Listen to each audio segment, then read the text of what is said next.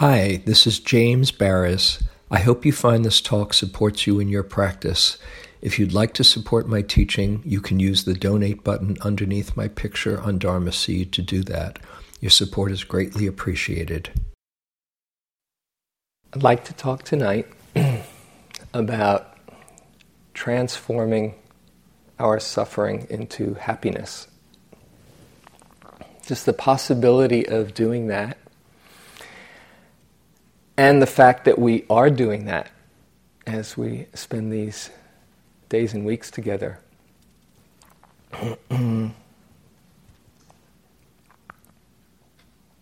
We've talked somewhat about the four foundations of mindfulness, and particularly that second foundation of feeling is what I want to explore in this topic. You know, that feeling tone of pleasantness, unpleasantness, or neutrality. It's there in every moment, as we've been discussing. And when we don't see clearly, we respond in ways that lead to suffering. When we don't see clearly the flavor of experience and we react to it, it creates suffering. If there is a pleasant experience and we don't see clearly, we grasp. We get attached.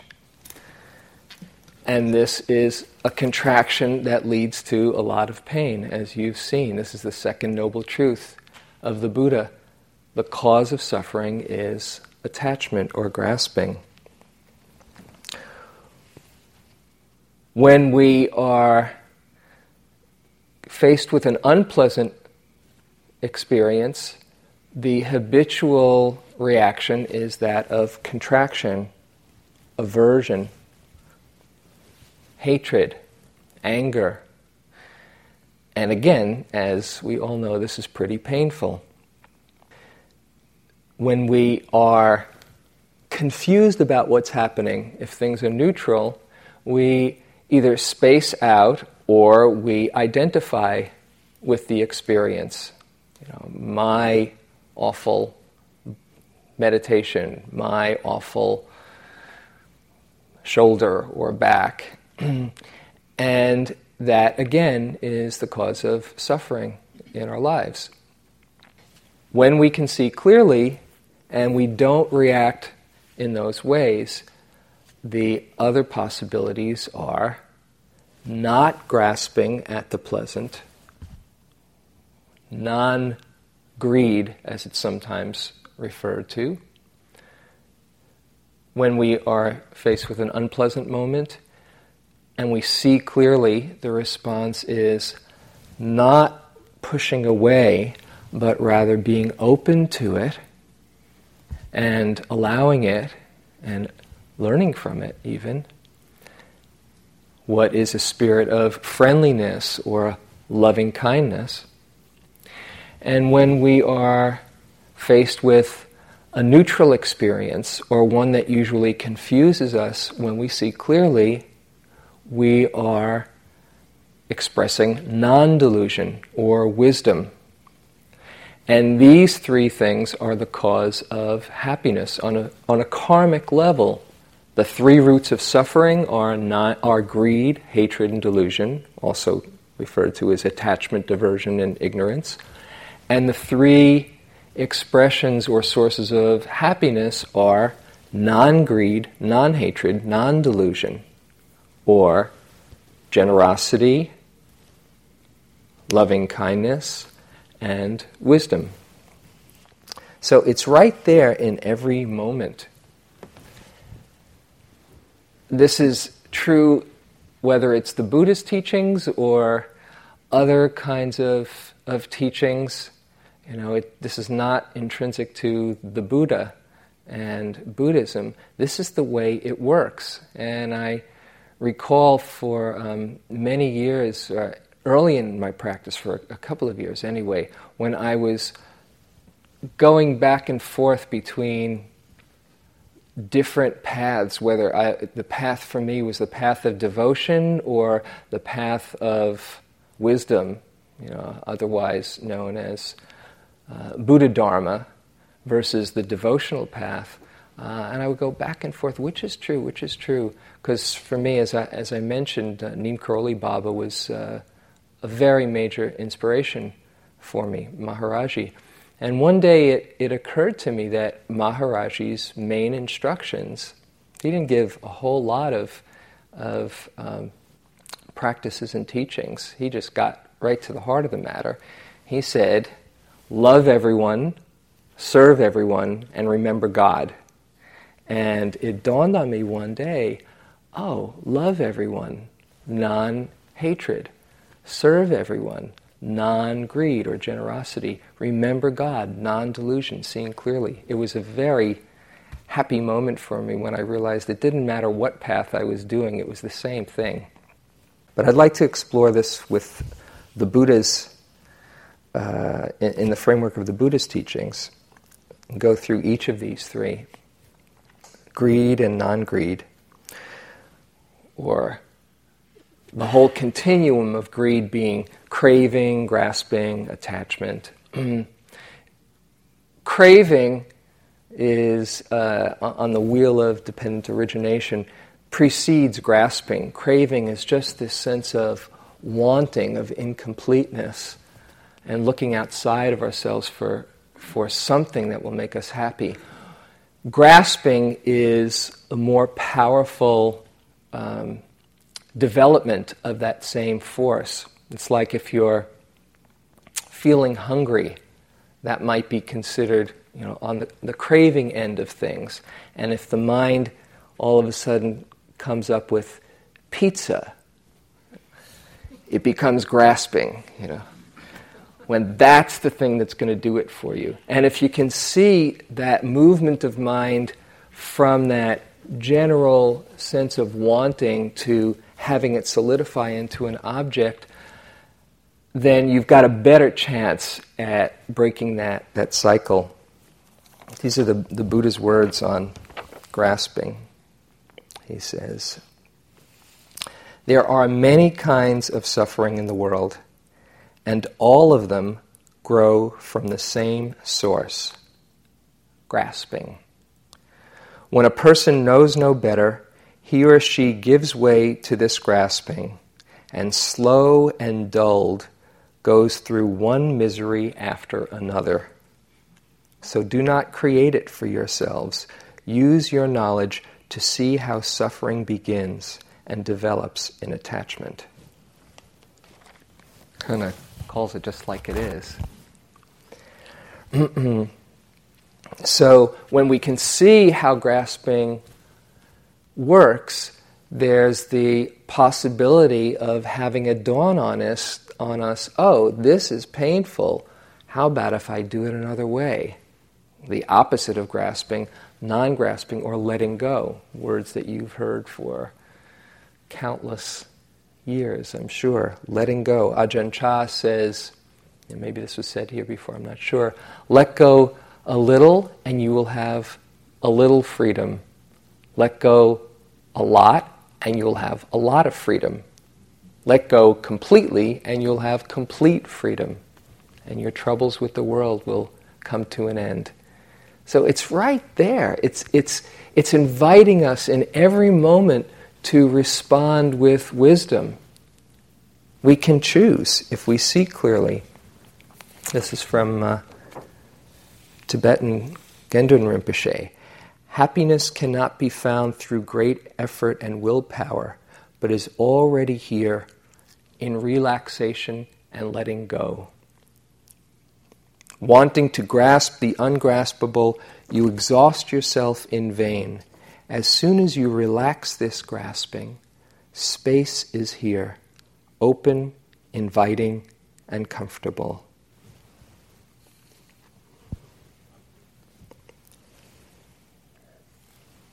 But it's so seductive, isn't it?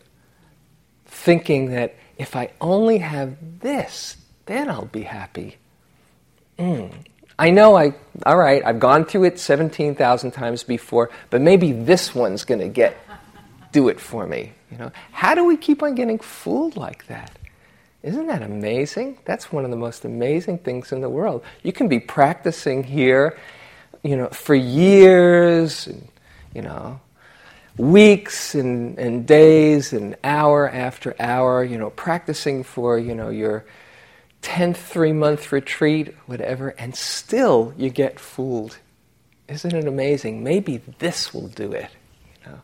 But over time, and I think that many of us have seen, there is this kind of transformation that just one recognizes the predicament that we're in, and two, starts to loosen those ties little by little. And so the things that we thought we just had to have, we can start to see through them. Even if we get snared, in this moment by the next ice cream cone or whatever it is, it's possible over time to cultivate a different attitude.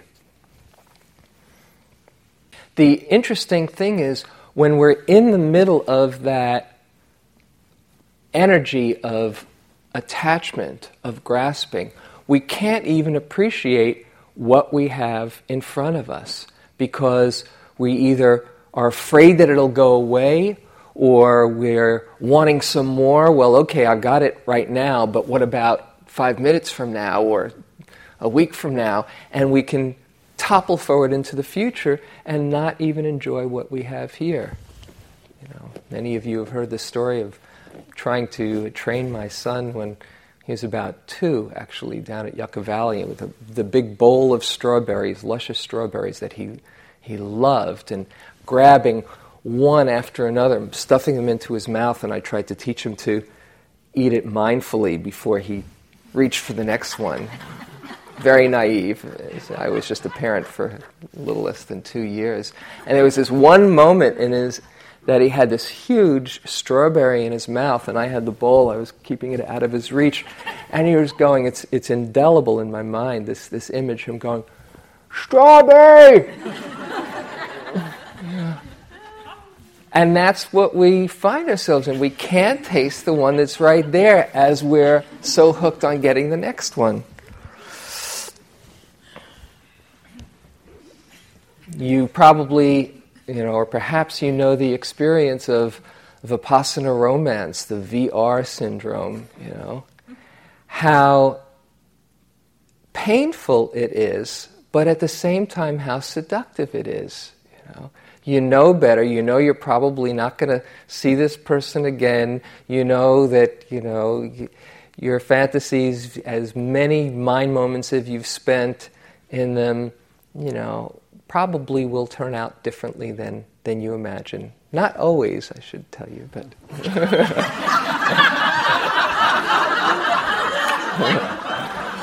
That was mean. But I do know, actually, a few times, the odds are like a lottery, But I want to just give truth in advertising. But how painful it is, there you are minding your own business, and then all of a sudden, that thought of that person comes into your mind. I remember on one 3-month retreat, this was 1979, and I had this intense VR, right? And I was just, it got so bad I didn't even go to the hall, I just sat in my room, It's true, It actually turned out to be good practice, it was a blessing, but okay, guard the sense doors, the Buddha said. Okay. And I'd be sitting there and be really, in very nice spaces in meditation. All of a sudden, the thought of this person came, and I held on like a bucking bronco, Desire, desire, desire, desire, desire, desire. Desire, desire, desire, desire, desire, desire. But what was interesting was, as I kept up with it, after a while, it might have been, like 10 minutes or 15 minutes sometimes. After a while, it just became boring, and then it was, desire, desire, desire, desire. Psst, and then something else took its place. If you can hold on like that, I promise you, everything is impermanent, including that. Till the next time it comes up. Okay, so let's see another possibility. In the moment that you're mindful of pleasant sense impingement, as I said, you keep from moving into that grasping. You simply are noting and naming it. Pleasant, pleasant, pleasant, pleasant. Whether it's a beautiful sunrise or something delicious that you're eating, or even somebody who you find attractive. Unpleasant? It's okay, don't worry. Notice the identification with your experience. It just happened. And you can actually appreciate the aesthetics. That's how you don't have to say, oh no, that's not really attractive. This isn't really pleasant. That person isn't really attractive. It's just, that's an attractive expression of nature. Pleasant, pleasant, pleasant. And maybe it doesn't give rise to grasping. If it does, here's the good news. It doesn't mean that you've failed or been defeated. It just means that's the time to bring mindfulness to the experience of grasping. If you think, oh my God, there I got caught again, and you start beating yourself up and you say, I'll never get out of this, you got hooked. But if instead there are moments of mindfulness in there that just say, this is wanting, this is the wanting mind, this is how it feels. I wouldn't wish a VR on anybody, but when it comes, you can learn an awful lot from it. Really, you can. Just by using that to explore the nature of the wanting. Explore how it feels in your body, what it feels like in your mind, without any judgment, but just see for yourself what the Buddha is talking about. Yes, this is suffering. Yes, and in the moment that you see it, here's the interesting thing. In the moment that you're mindful of it, you are not in it. You're not feeding it. It's a moment of wisdom and clarity and learning just from that which is difficult and painful. So mindfulness of grasping is just as potent and illuminating, in some ways more so, than mindfulness of the pleasant. It's never too late to start. As there's more of a sense of sufficiency, of wholeness that comes, when there's a feeling of completeness in this moment, then a sense of trust becomes developed. And that trust is just the opposite of reaching out and saying, I need this. If I get this, I'll be happy. Just, yes, this moment is complete just as it is, whether it's a pleasant one or an unpleasant one. The Buddha talked a lot about generosity, and the mind of no clinging. The mind of no clinging is really the heart of his teaching. But in the form of generosity, he spoke quite specifically about it. It is the first paramita of the 10 paramitas of perfection of a Buddha. It's the first thing, even before morality and before effort, before meditation practice that he would teach to lay people often. Because in generosity, you are experiencing the activity of letting go. And you're also understanding the power of the interconnectedness that we all share, the interdependence of all of life forms. It's also one of the paramis, another list, parami, paramita, the same root, but in the Theravadan tradition, the three paramis or forces of purity that arise in good results, good circumstances are dana, sila, and bhavana, generosity, morality, and cultivation of the heart and mind. And dana and sila together are what are called purity of conduct, and they result in good circumstances and the opportunity to hear the Dharma. Bhavana results in the parami, or the force of purity that results in practicing and realizing the Dharma. But you can see for yourself how when you cultivate generosity, it comes back. It's simply the karmic result. How are you around somebody who is very generous? You want to be generous back, generally. It's probably a bit different than being around somebody who's kind of insecure with their possessions. Oh, I might not have enough. When you're around a generous person, you respond, you want to give back. And the same way, when you practice generosity of heart, the karmic result is abundance.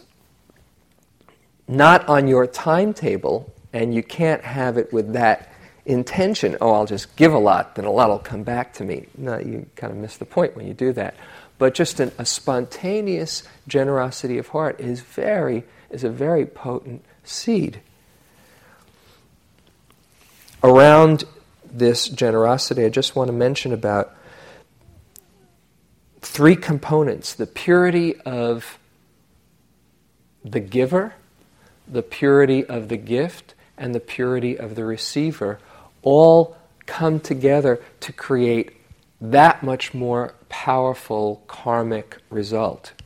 So I just want to put a plug in for receiving wisely, as long as we're talking about this, that when you can receive with grace somebody else's pure-hearted gift and generosity, you are not only having the benefit of what they're giving, but it is a kind and generous act to them too.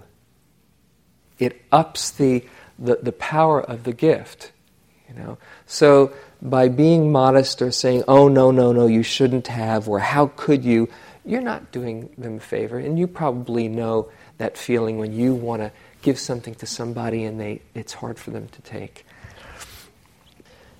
What we give of our heart, of our resources, is really just the way we express our caring.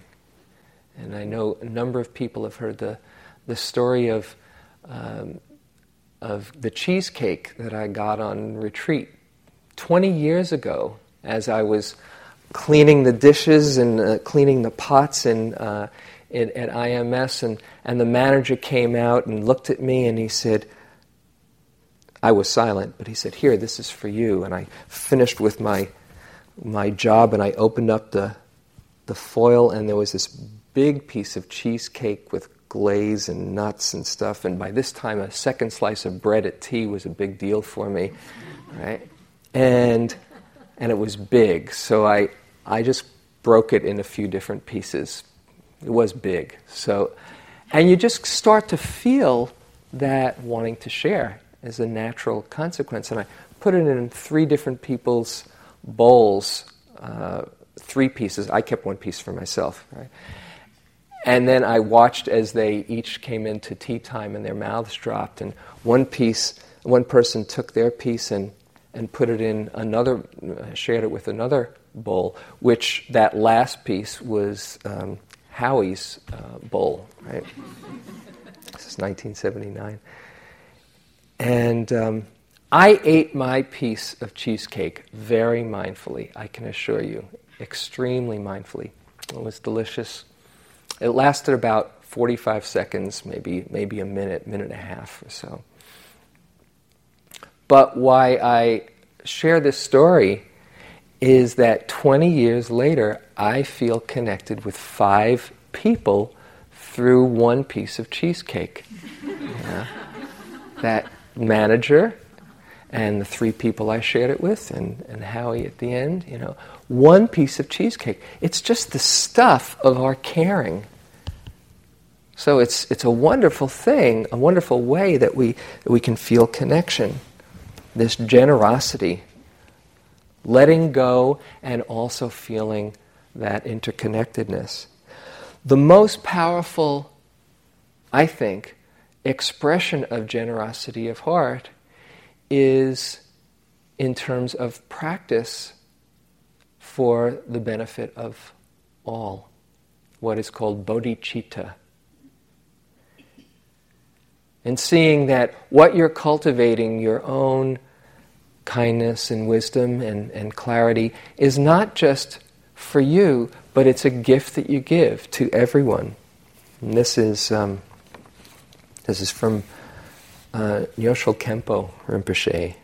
He says, "The very heart essence of Buddha Dharma is to benefit others, bodhicitta. Whatever we might do besides that is secondary to that. And if we cultivate this good heart, this altruistic, unselfish attitude, then all strife and struggle will naturally be pacified, purified, transformed, and even be beneficial to others through any and every form of contact with that good heart, which we strive to embody." It's a beautiful motivation to practice, and it just fuels and inspires us to be mindful and cultivate our own being as best we can.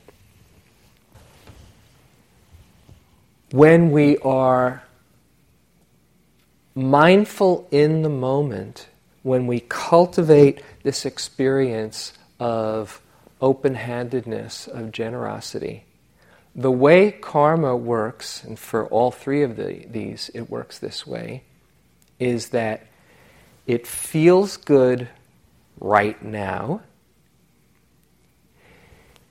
It also feels good in the future when we reflect back on our good acts of generosity, and the karmic result will come to us and feel good that way too. So every moment that you are practicing non-greed is a very potent karmic seed. Just think of some generous act that you've done, in your life, or maybe in the last, since you've been on the retreat, just a simple little thing, or something in your life in recent times. And when you think about it, just do it for a moment. Just think about some generous act that you've done. It could be the simplest little thing. Now, as you think about that, doesn't that feel good to remember that?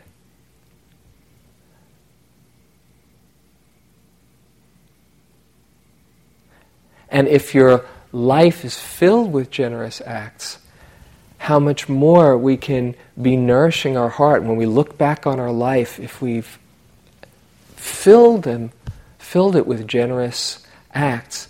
Just imagine how full and well spent we can feel at the end of our lives.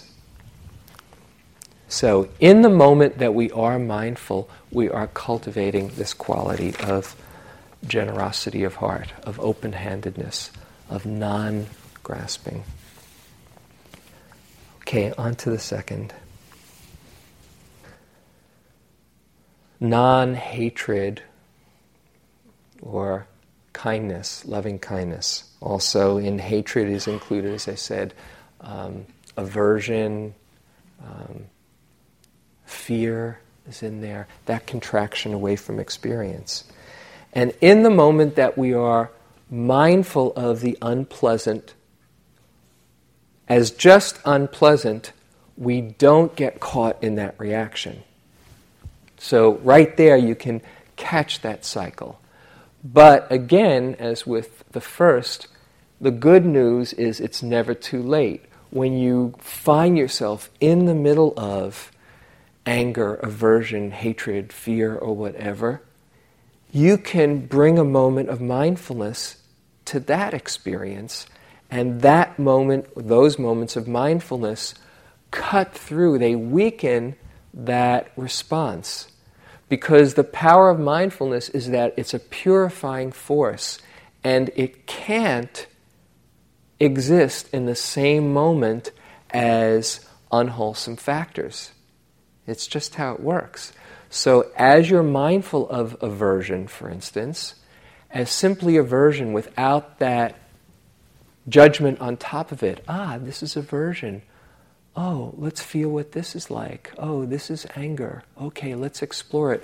And whatever it is that's triggered that off in you gives you a chance to explore that pattern of response. You are deconditioning the strength of that reaction. Whether it's a painful feeling in the body, or a painful emotion, or an aversion to the situation, there's still a contraction that comes when we're not clear. But it's also seductive. Not quite as much, I think, as the attachment end of things. But we can feel righteous in our indignation. That feeling, I'm justifiably outraged, And it can feel kind of alive, You get a little hit of energy from it. Yeah, that so-and-so really deserves. And we can get caught just by that. I know some people who that is their way that they feel alive, It's very painful. You probably all know people like that. The corresponding example of aversion to the VR is the VV syndrome, or Vipassana vendetta, where somebody has been planted here to mess up your retreat. Right? And it's really fascinating to see how it works, It projects outward and says they're to blame, they're the problem, not seeing that this is where the suffering is. The Buddha talked about anger is something that we sometimes hold on to like a hot coal, not realizing that it's burning us, not realizing that we have the option to have a different response, to see it clearly and let it go. So the opposite seems a whole lot more useful. Non-hatred, non-aversion, or love, loving kindness. In the moment that we're mindful, the unpleasant can turn to awakening. And the power of mindfulness, this is something I really find fascinating. What we think we absolutely can't touch is actually the doorway often to our deepest understandings. The thing that gets us most frightened, like fear, for instance. Oh no, I can't be with fear. Or anger, whatever it is. Let's take fear. Oh my God, fear is here. I'm going to just get lost. There'll be no way out. I could never touch fear. And the paradox is, once you come in contact with your demons, and you do it mindfully, you do it with some loving kindness. Not necessarily to start doing loving kindness so you can touch the fear, although that can be a skillful means, but just in the moment that you're aware with a kind heart, with a compassionate heart, it starts to transform it.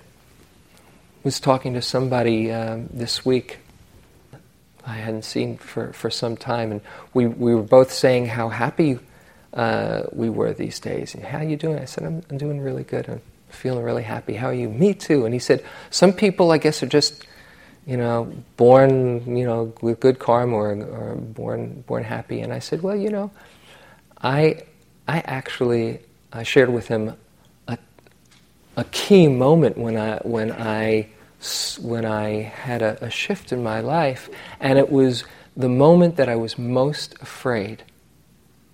That when I think back on my life, the moment that I was most terrified preceded the major shift in my opening up to life. And when I shared it with him, he said, now that you mention it, the same thing happened to me. As he talked about it, he said, and he described this whole experience of facing his fear. And he said, I hadn't thought about that in a while. And I think it's true, not necessarily that is the defining moment in everyone's life, but I think it's true, the more we see that we have the capacity to face our fears, the less we are moving away from life, and the more we can open up to it and have the courage to face it and to transform that into something quite beautiful. Because as we've seen again and again, it's our pain and our suffering that deepens our compassion and also is the cause of faith. I don't know if it's been mentioned in here, the other side of this wheel of dependent origination, there's another cycle that is the cause of awakening.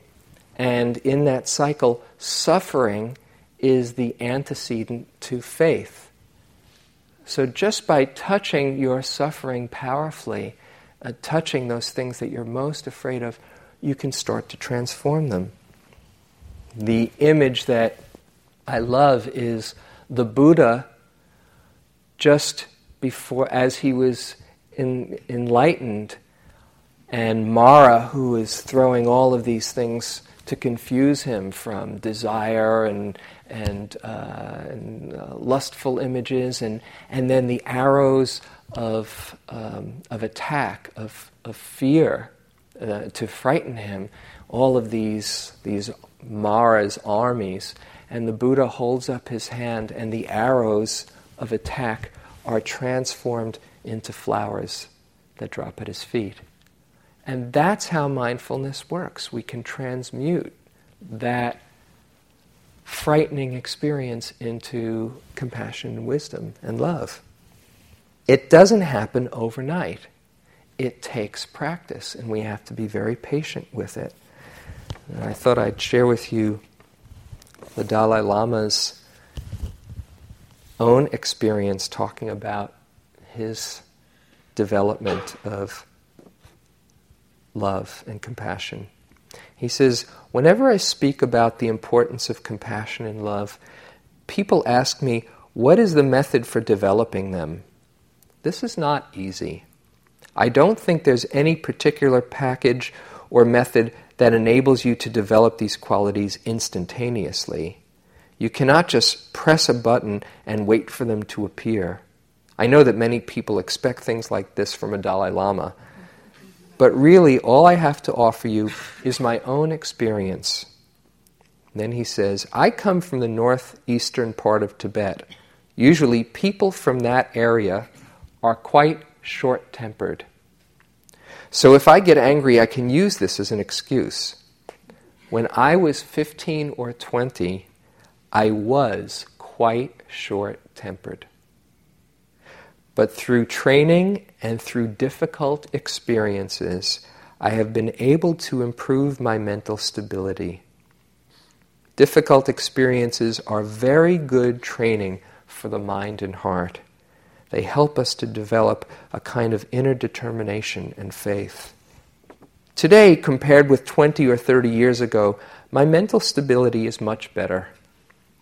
Of course, irritation still arises sometimes, but it disappears quickly, and heated agitation is almost never there. As a result, I experience more happiness and joy. When the worst news comes, I feel uncomfortable for a few minutes, but afterward I don't feel much disturbance. Through training, we can change. gives a little hope. Through training, we can change. There's different levels of this friendliness, kindness, and love that we can meet the moment with.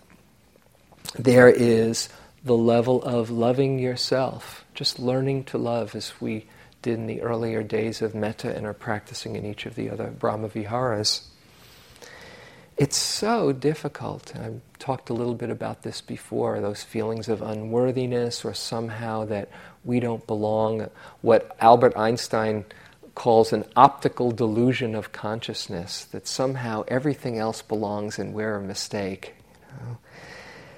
But if you think about it, loving yourself, it's not so remote. Just imagine, this is what I've done in the last few years, imagine meeting somebody who had just the same take on the world, had your tastes in clothes and entertainment and people, who got your jokes, you didn't have to explain anything to, who got your outrages and frustrations, who just got it. I'd love to meet somebody who got it the way I get it, You probably would too. But somehow when that being is inside of our bodies, it's not the same. If we could somehow meet ourselves at a party, we'd probably be tickled pink. So you might just try that, Get to meet this new person. Call them a different name if you'd like, But that's who you are. There's loving that happens on an interpersonal relationship where we can somehow mysteriously and magically be touched and moved because somebody else's goodness of heart or being resonates with us and opens us up. That's one of the most amazing things in the world. It can so easily, however, turn into attachment. And remember, the near enemy of love is attachment, which is a contracted quality. It's not expansive, it's possessive. But there is that interpersonal feeling of love. And through that love of somebody else, we can learn to love life. There is the love that I talked about on the first night, loving the Dharma, that citta iddhipada, where we've touched that place of purity and we're so moved by it that it brings us back to another retreat. It brings us to want to learn and awaken not just because it's a nice thing to do, because it's a noble thing to do, but because it just feels so good.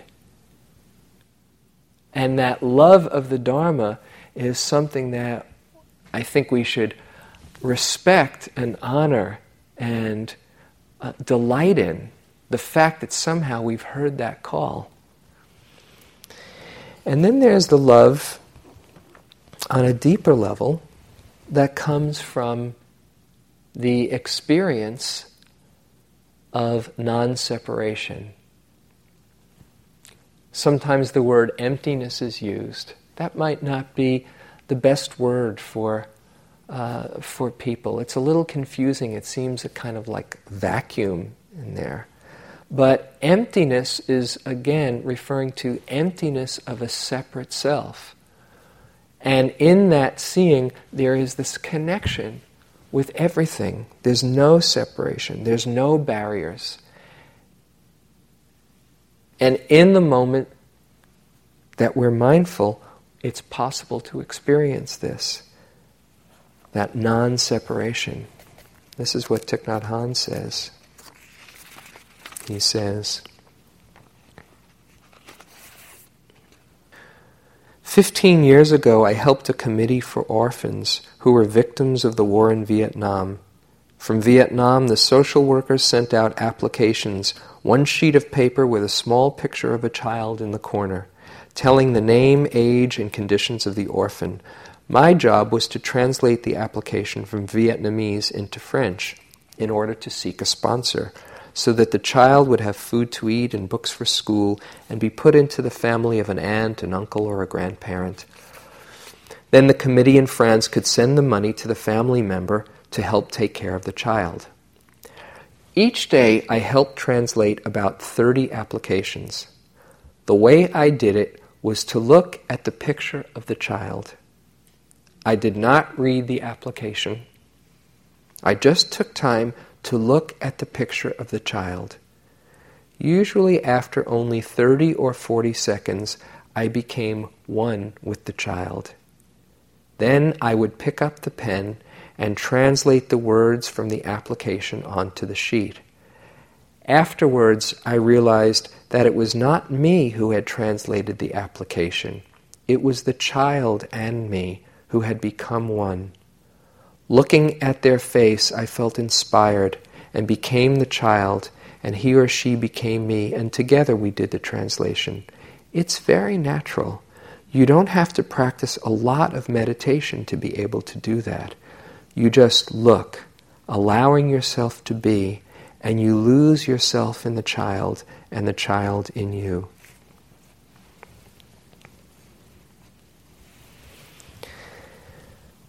Now, we don't want to go around with such openness that we lose our boundaries. There can be a danger in that as well.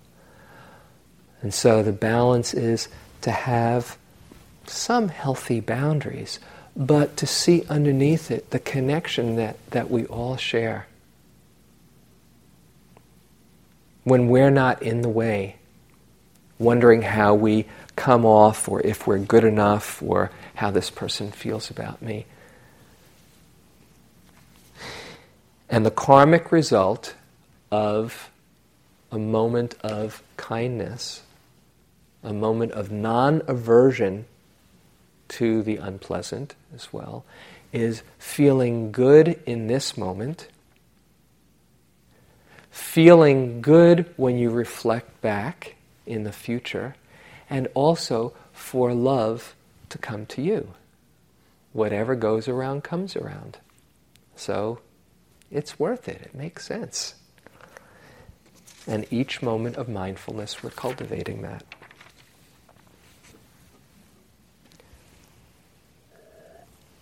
Lastly, non-delusion. Delusion, also known as ignorance or confusion.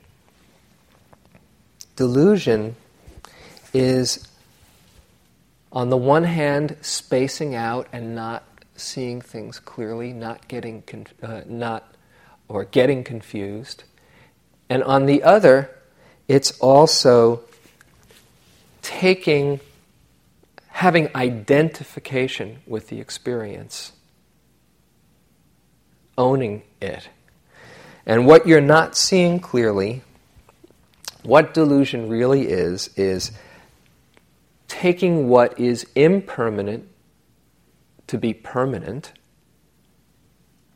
taking what is the cause of suffering to be the cause of happiness, grasping, and taking what is essentially selfless to be self. That sense of separation of self and identification. This happens any moment that we take blame or credit for our experience, where we are judging what I referred to as the conceit of I am. And it's so quick to arise, Like I said about that, well, I certainly have less sense of self than he has.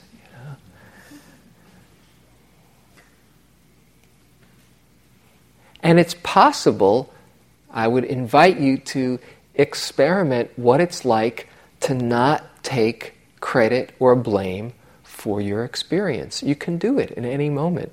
It just takes practice. I remember one moment on the cushion. It's also on a long retreat, and I had been kind of really in a rhythm, in a groove, and I was just sitting for long hours, 1 hour after another, and it was just, I wasn't struggling, it was just like it was happening, and it was really wonderful, and I'd sit down and it was pretty clear and a lot of energy. And in this one sitting, I had been sitting for a few hours, and this person came down to the hall, who I respected greatly, who really sincere, great yogi. And I was sitting with my eyes open, just every now and then I'd open up my eyes just to get grounded. And this person sat down, and after about 5 minutes, she had this classic case of the nods. It was just kind of like all the way down and all the way up. If you ever have that, that's a real trip. Just kind of up. I know that one well. And in fact, this was the insight. Just was saying, how is it possible that here I am just cruising mindfully with energy and all, and here's this really wonderful yogi sits down and just nodding off and nodding up. And in a moment, I thought of the countless hours that I had spent like this, and knew full well that tomorrow it could be just as easily me on that cushion doing that. And the whole room kind of spun around, and it wasn't bodies. It wasn't James and Laura and all these other people and who they were, but it was like just these different energies giving rise in different expressions. And this one here was energy and mindfulness, and this one was sleepiness, and this one was restlessness, this one might have been calm. And it could all be mixed up, an hour from then. And to take credit for being in the space that I was, it was so clearly absurd. How could I say, oh, aren't I doing well, when I had no idea why that was happening or what I had to do with it? Anytime you take credit, you are setting yourself up for blame. That's extra. It's all extra. So having this understanding of non-delusion is seeing that you don't control the show. And it's a great relief, as scary as that might be for people to hear. You don't have the control that you thought you did. It's really great news, because when you finally get it, you see that's just extra effort. Oh, if I don't control the show, what am I doing running around like, a hamster on a treadmill trying to make it a certain way? What if I just stop, like in that paragraph that I read the other night? What if I just stop and just relax and just be? Now that doesn't mean that you are not honoring your uniqueness when you see through this created sense of self. Because on one hand, in the ultimate, you don't control the show, and you are not separate. And on the other hand, you have your story and your personality and your responses and your history and your gifts and your talents that are just your expression of life as it moves through you. I want to share this from by Martha Graham to Agnes de Mille. She said this: "There is a vitality, a life force that is translated through you into action. And because there is only one of you in all time, this expression is unique. And if you block it, it will never exist through any other medium and be lost. Your task is not to compare or evaluate it with others' expressions. Your task is to simply keep the channel open.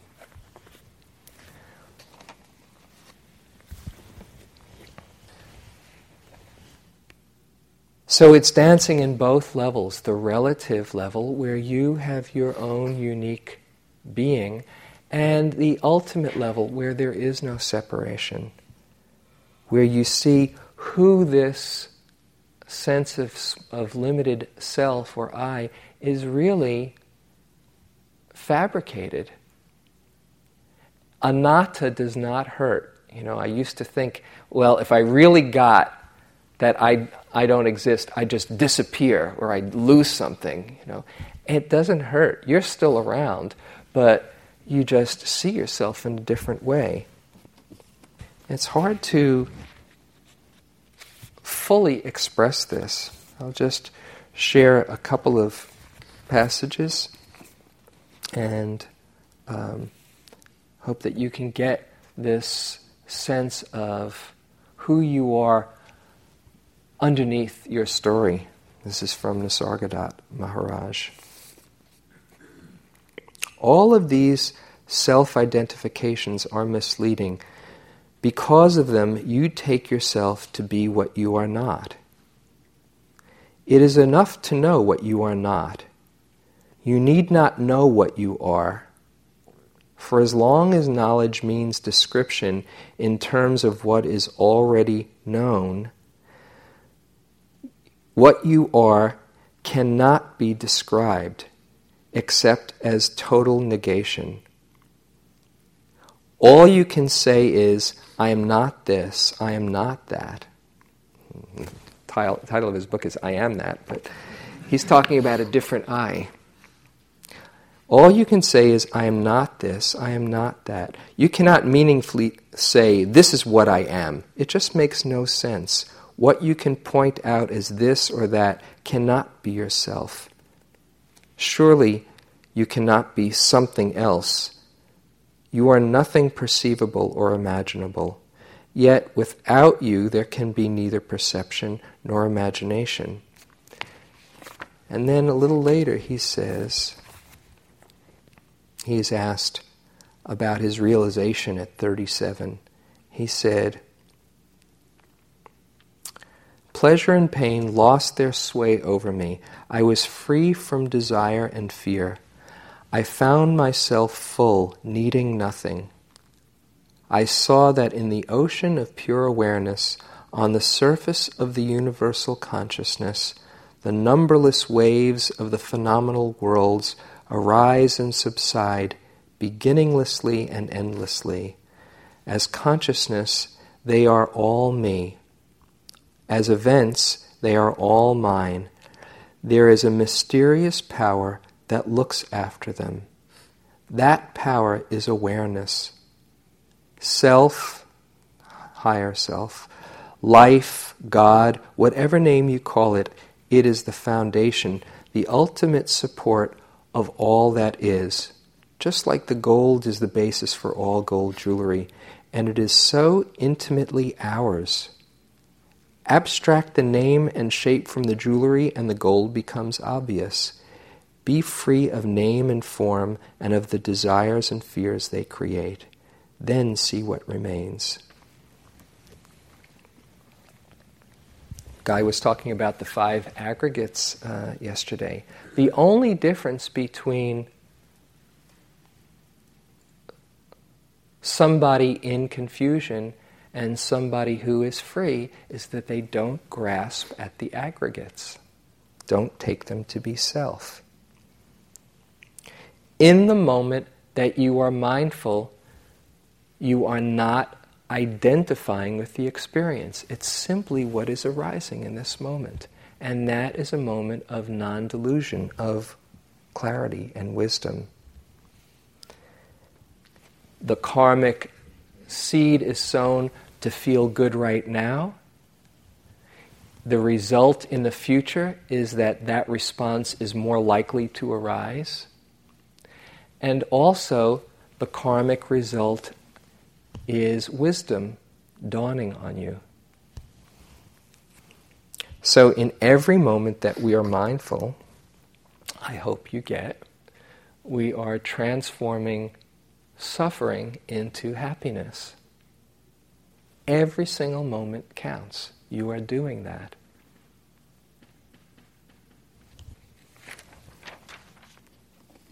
Just close with a Rumi poem. At least part of the poem. There is nothing left of me. I'm like a ruby held up to the sunrise. Is it still a stone or a world made of redness? It has no resistance to sunlight. This is how Halaj said, I am God, and told the truth. The ruby and sunrise are one. Be courageous and discipline yourself. Work. Keep digging your well. Don't think about getting off from work. Water is there somewhere. Submit to a daily practice. Your loyalty to that is a ring on the door. Keep knocking, and the joy inside will eventually open a window and look out to see who's there. So, let's sit for a moment.